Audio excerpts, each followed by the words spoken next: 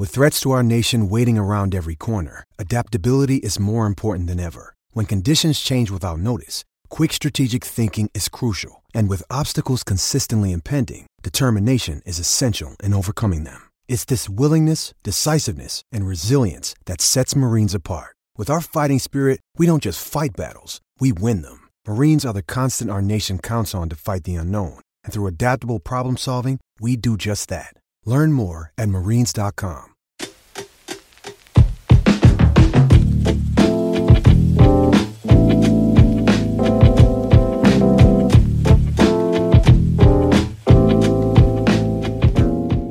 Hello there guys, what is going on? Daniel Childs back here again for another show. Hope you're doing well and keeping safe. Still here in Adelaide. England won last night at the Hindmarsh Stadium. I was there, 6-1 victory, stunning football. Lauren James, outstanding masterclass. It felt like a privilege to be able to sit there and watch her performance live in action. And there is a little bit of frustration actually from the reporting side of the women's game. The fact that Lauren James, whenever people in general speak about Lauren James, they reference her brother. And I think it was quite funny seeing a sign before the game that sort of said Lauren James is better than Reece James. And her performance last night very much, marking sort of her path as one of the world's best players. And it was really good to see. And it was just, again, sorry to go on a bit of a tangent because we will get to Chelsea stuff, but just quite a surreal experience because, after the game I was in the mix zone. And if you don't know what the mix zone is, it's effectively after the game where media go, you get broadcast media. So you'll see some of the interviews from there. Players walk through and you're kind of free to ask them whether they stop or not is sometimes hard to gauge, especially after a bad result. But a lot of England players walked through and were very happy to stop and chat, obviously, after last night's game. So I got to speak to Millie Bright, England captain, and of course, Chelsea star. Again, quite just very surreal, and she was really good to speak to and gave some very good answers. And not my Chelsea bias at all. The other two players I spoke to whilst I was there was Beth England and Jess Carter. So maybe just showing my Chelsea bias there, but it's been an incredible experience out here so far, and hopefully England with that win keep moving forward, because it'd be an incredible summer if England can do what they did last year. But let's talk about Chelsea. Unfortunately, I will be on a plane probably timings wise when the Dortmund game is going on, or at least has started, I think, because I'm heading back to Brisbane where England are going to be playing Nigeria on Monday evening, so I will have to watch the game after them. So I'll be up in the sky whilst that's going on, and hopefully Chelsea are playing well. But we've got quite, as we did yesterday, quite a bit to get through, and I think the first place to start is a really, really positive one. It's not like breaking news or kind of something that we never saw coming. But I think for just peace of mind and arguably Chelsea's biggest signing this summer they could have made. And that, of course, is Levi Colwill agreeing a new 6-year Chelsea contract. This was again broken by David Ornstein, who's having an incredible summer. He really is. I know he is known as one of the best reporters out there in terms of information, but it seems like this summer he has broken kind of every big story and will keep Levi Colwill at Chelsea until at least 2029. It's, as I say, it's not like the biggest breaking story ever. I think it's just quite funny, and we've mentioned this before on the show, that there seemed to be this kind of expectation from Brighton that Levi would just kind of walk back there with no resistance, and it would just kind of happen. And there were a variety of things that have meant that it's been more on Chelsea's side of things, in terms of injuries to other centre-backs, in terms of selling Koulibaly earlier in the summer. But then also I think it was last summer, if we track it back, I think last summer Chelsea's very, very clear stance, and even if it was the Cucurella tax, which is hurting them now, to not sell him permanently was one of the best decisions they made in a very, very difficult first year. And you've seen the benefit of that now. And it just made me laugh again. Roberto De Zerbi just doesn't seem to understand what the loan system is, because he was talking about Levi like, we've lost Levi Colwill, like you only had him on loan for a season, and that was the deal. And Chelsea were never going to sell him. That's been the briefing pretty much since like January. And you can give this board a lot of criticism, right? Everyone does every single day at the moment. You can give their lack of strategy or whatever the strategy is, what they're doing, who they're selling, who they're buying. But I do think that in the case of Levi Colwill, they've managed this situation perfectly, because if they hadn't have been as strong as they were last summer, Levi Colwill would have left. And I think the current head coach at that time would have been very happy, or just been, okay with him moving on, which would have been terrible for Chelsea. So happy days. And of course, we know that Axel Disasi is coming in. Whether that means that Trev is now on his way out, I still just find the kind of the acceptance that, well, what you're going to do about Trevor Chalobah leaving and being kind of outcast, as kind of like it's just like, it's just nature. It's just, there's nothing we can do about it. It's it just kind of has to happen. I just think it's a little bit of nonsense, to be honest. I think that we judge players. We should be judging players on their output. We should be judging players on their value to the squad. And I think Trevor Chalobah has proven to be one of Chelsea's most consistent performers. And I credit Trev if he does move on and thinks about his career first, and goes to somewhere like Inter Milan, for instance, who were linked earlier in the window. I just find it funny, and no one can argue with me on this. I just don't think you can, based on Chelsea's current business. If Trevor Chalobah, and I said the same about Levi Colwill, I've said the same about Tammy Abraham in recent years, you could say the same about Lewis Hall, Ian Maatson, the list goes on. If Trevor Chalobah was at RB Leipzig, if he was at Ajax, if he was at Monaco, our current recruitment team would be trying to buy him. And I think that just tells you everything you need to know about the quality of the player and why I think it's just a shame the way he's been treated. But he may still stay. We don't know. We know that now Leslie Ugochukwu has now signed for Chelsea on a very long contract, another one till June 2030, plus an option for a further season. And this is the big one in terms of what's going to happen with him. Is he going to stay? Is he going to go? And I think the next thing to move on to is Moises Caicedo, because it still feels like there is something going on here, because and it does link back to Robert Sanchez, because there have been talks that Chelsea have gone in to try and sign the Brighton goalkeeper, who is basically become an outcast under De Zerbi. And he wasn't even taken on the US tour. So there seems like there could be a deal done there, but there is reports that Caicedo is still part of those talks. And that in itself is interesting. And Charlie Hafferden tweeted and reported for the Sussex Express that Moises Caicedo had admitted to guests at Brighton's 22-23 awards evening that he wants to leave the club. The 21-year-old apparently, though, refused to talk about Chelsea when asked.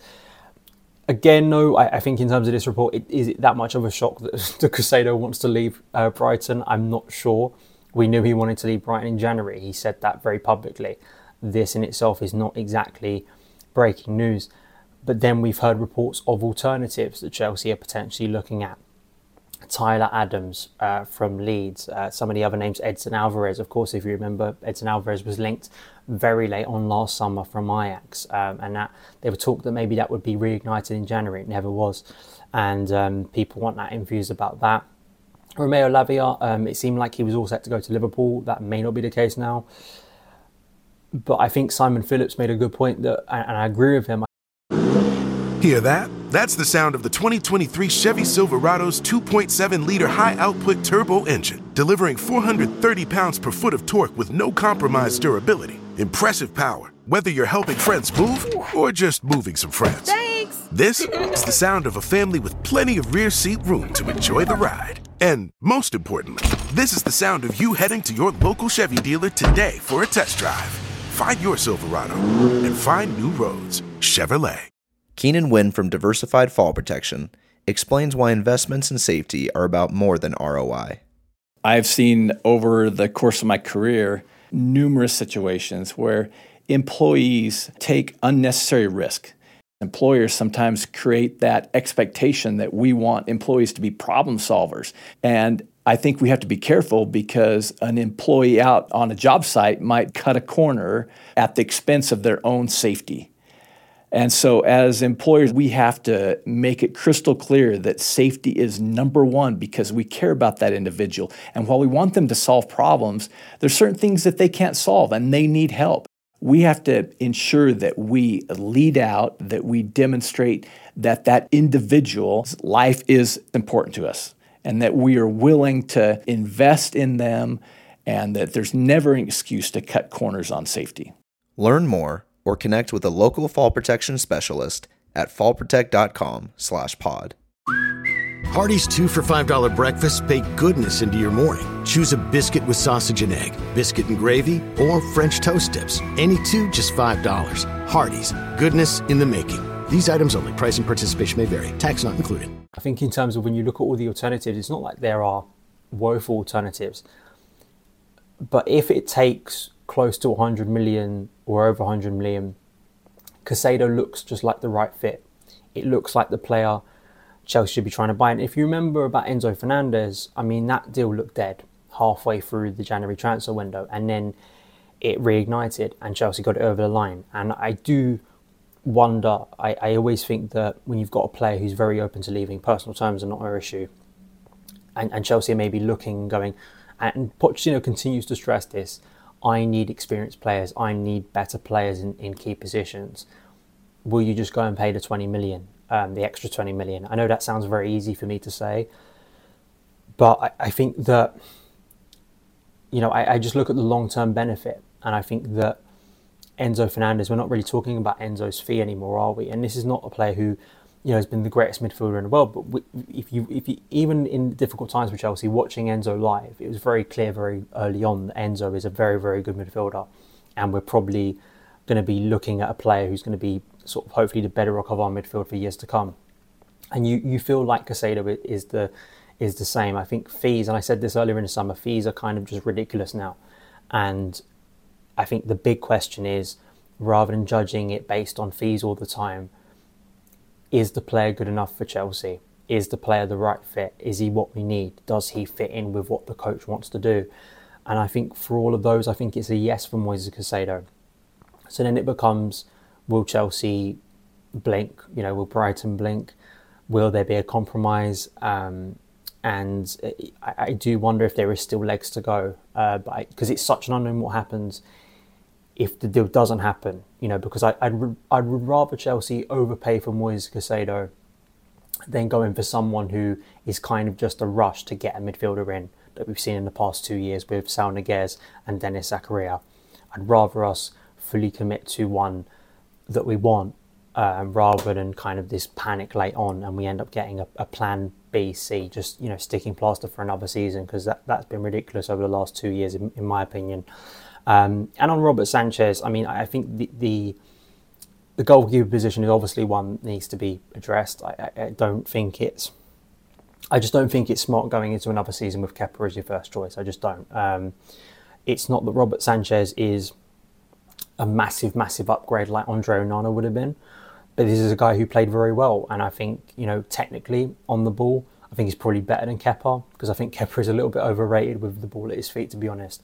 I still think that Edouard Mendy rivaled him at his best, you know, to be honest, and clearly a guy who wants to move. And if you just take the Caicedo thing out of it, I think it's a deal that looks like it could happen. And I think maybe there's a little bit of revisionism going on about Sanchez in terms of how it went wrong for him at Brighton under De Zerbi. It was more like, people who know that situation, it was a falling out rather than Sanchez like nosedived in terms of form and then just lost it.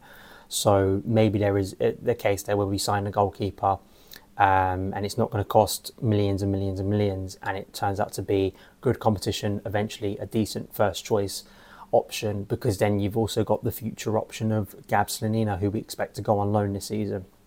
The final thing to speak about is not a good one. Dusan Vlahovic and this Lukaku swap deal, because of course the resolution for Lukaku attempts to go on, and it appears the noise at the moment is Juve are pushing for Chelsea to accept this kind of swap deal. As much as people want Lukaku gone, you know, how much are you willing to sacrifice to get what you want? And I think that's the big thing for people to address here, because Dusan Vlahovic makes no sense. He just absolutely makes no sense. And it's purely because we've seen what Nicholas Jackson has done so far in a Chelsea shirt. The fact that Armando Broja is likely to return in the opening few months of the season. I just don't see the benefit here. I just don't. I think you got a player who is going to command a lot of wages, is going to command the first team place, has injury problems around him too, has really struggled, and I think would come in and would feel kind of, he'd feel like another burden on Chelsea's shoulders. I don't think it's a good strategy to buy players. It seems like Chelsea keep on falling into this trap of becoming like a rehab centre for players. Joao Felix was the one last season. You could argue maybe Pierre-Emerick Aubameyang was another one. I just don't, it's Dennis Zakaria, Sound Niguez, I don't know how that benefits us. Nicholas Jackson is a young, fresh, hungry player.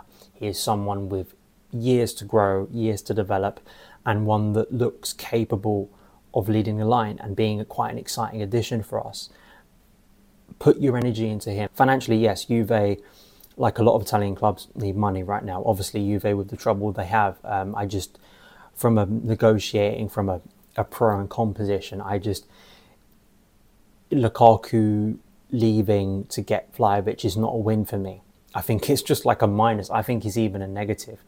And I think that in itself is a problem for me. I just don't understand it, and I don't think it resolves one of our big problems. And I think that it just doesn't. It probably won't help the likes of Jackson, who I think could have a very, very beneficial season and could turn out to be one of the signings of this summer. Just generally, not just for Chelsea, but generally, because he looks like a very, very talented player, and I think that one that Pochettino can work with, develop and grow. So I'm excited to see the Dortmund game. Obviously, it's the final game of pre-season. I did kind of hope that there'd be another one, maybe domestically for Chelsea. But I did say this the other day. I do think it's been a positive pre-season, whatever the outcome of the Dortmund game, if everyone is staying fit and everything. I think Chelsea have looked very, very good, cohesive, full of energy, able to score goals, and you've got new players, ones that you'd want to thrive, like Nkunku, really starting to show their quality in front of goal and looking comfortable in a new club. So I'm intrigued to see what the starting 11 is, because Pochettino kind of hasn't really settled on one yet. He has been switching a lot of things at half time. You kind of do think that usually at the end of pre-season you have kind of a bulk, or at least a certain group of players who will play 90 minutes. But like the likes of Bashir Humphries is clearly one of the fittest players in the current group, because he's played a lot of minutes. He's probably highest in terms of minutes played in this pre-season. But I don't think many of us expect when it rolls around to that Liverpool game he will be in the starting 11. And that's nothing, against him. But, you've got Thiago Silva, you've got Levi Colwill, who I think that to me I feel like that will be the back two, because it feels like the most natural one. Hopefully Mudryk can have another good game. I know everyone keeps saying he's doing amazing things in training, and we saw a glimpse of it against Brighton. If we can have another performance like that, because he is one that I really think under Pochettino could explode. And with Raheem Sterling not really showing up in pre-season, it's kind of hard to justify him having a starting place under Pochettino at the moment. So Mudryk, I hope, will continue to show that quality and that raw pace that can really make a difference. So those are my thoughts. Let me know yours in the comments below, and I'll see you again very soon. All the best.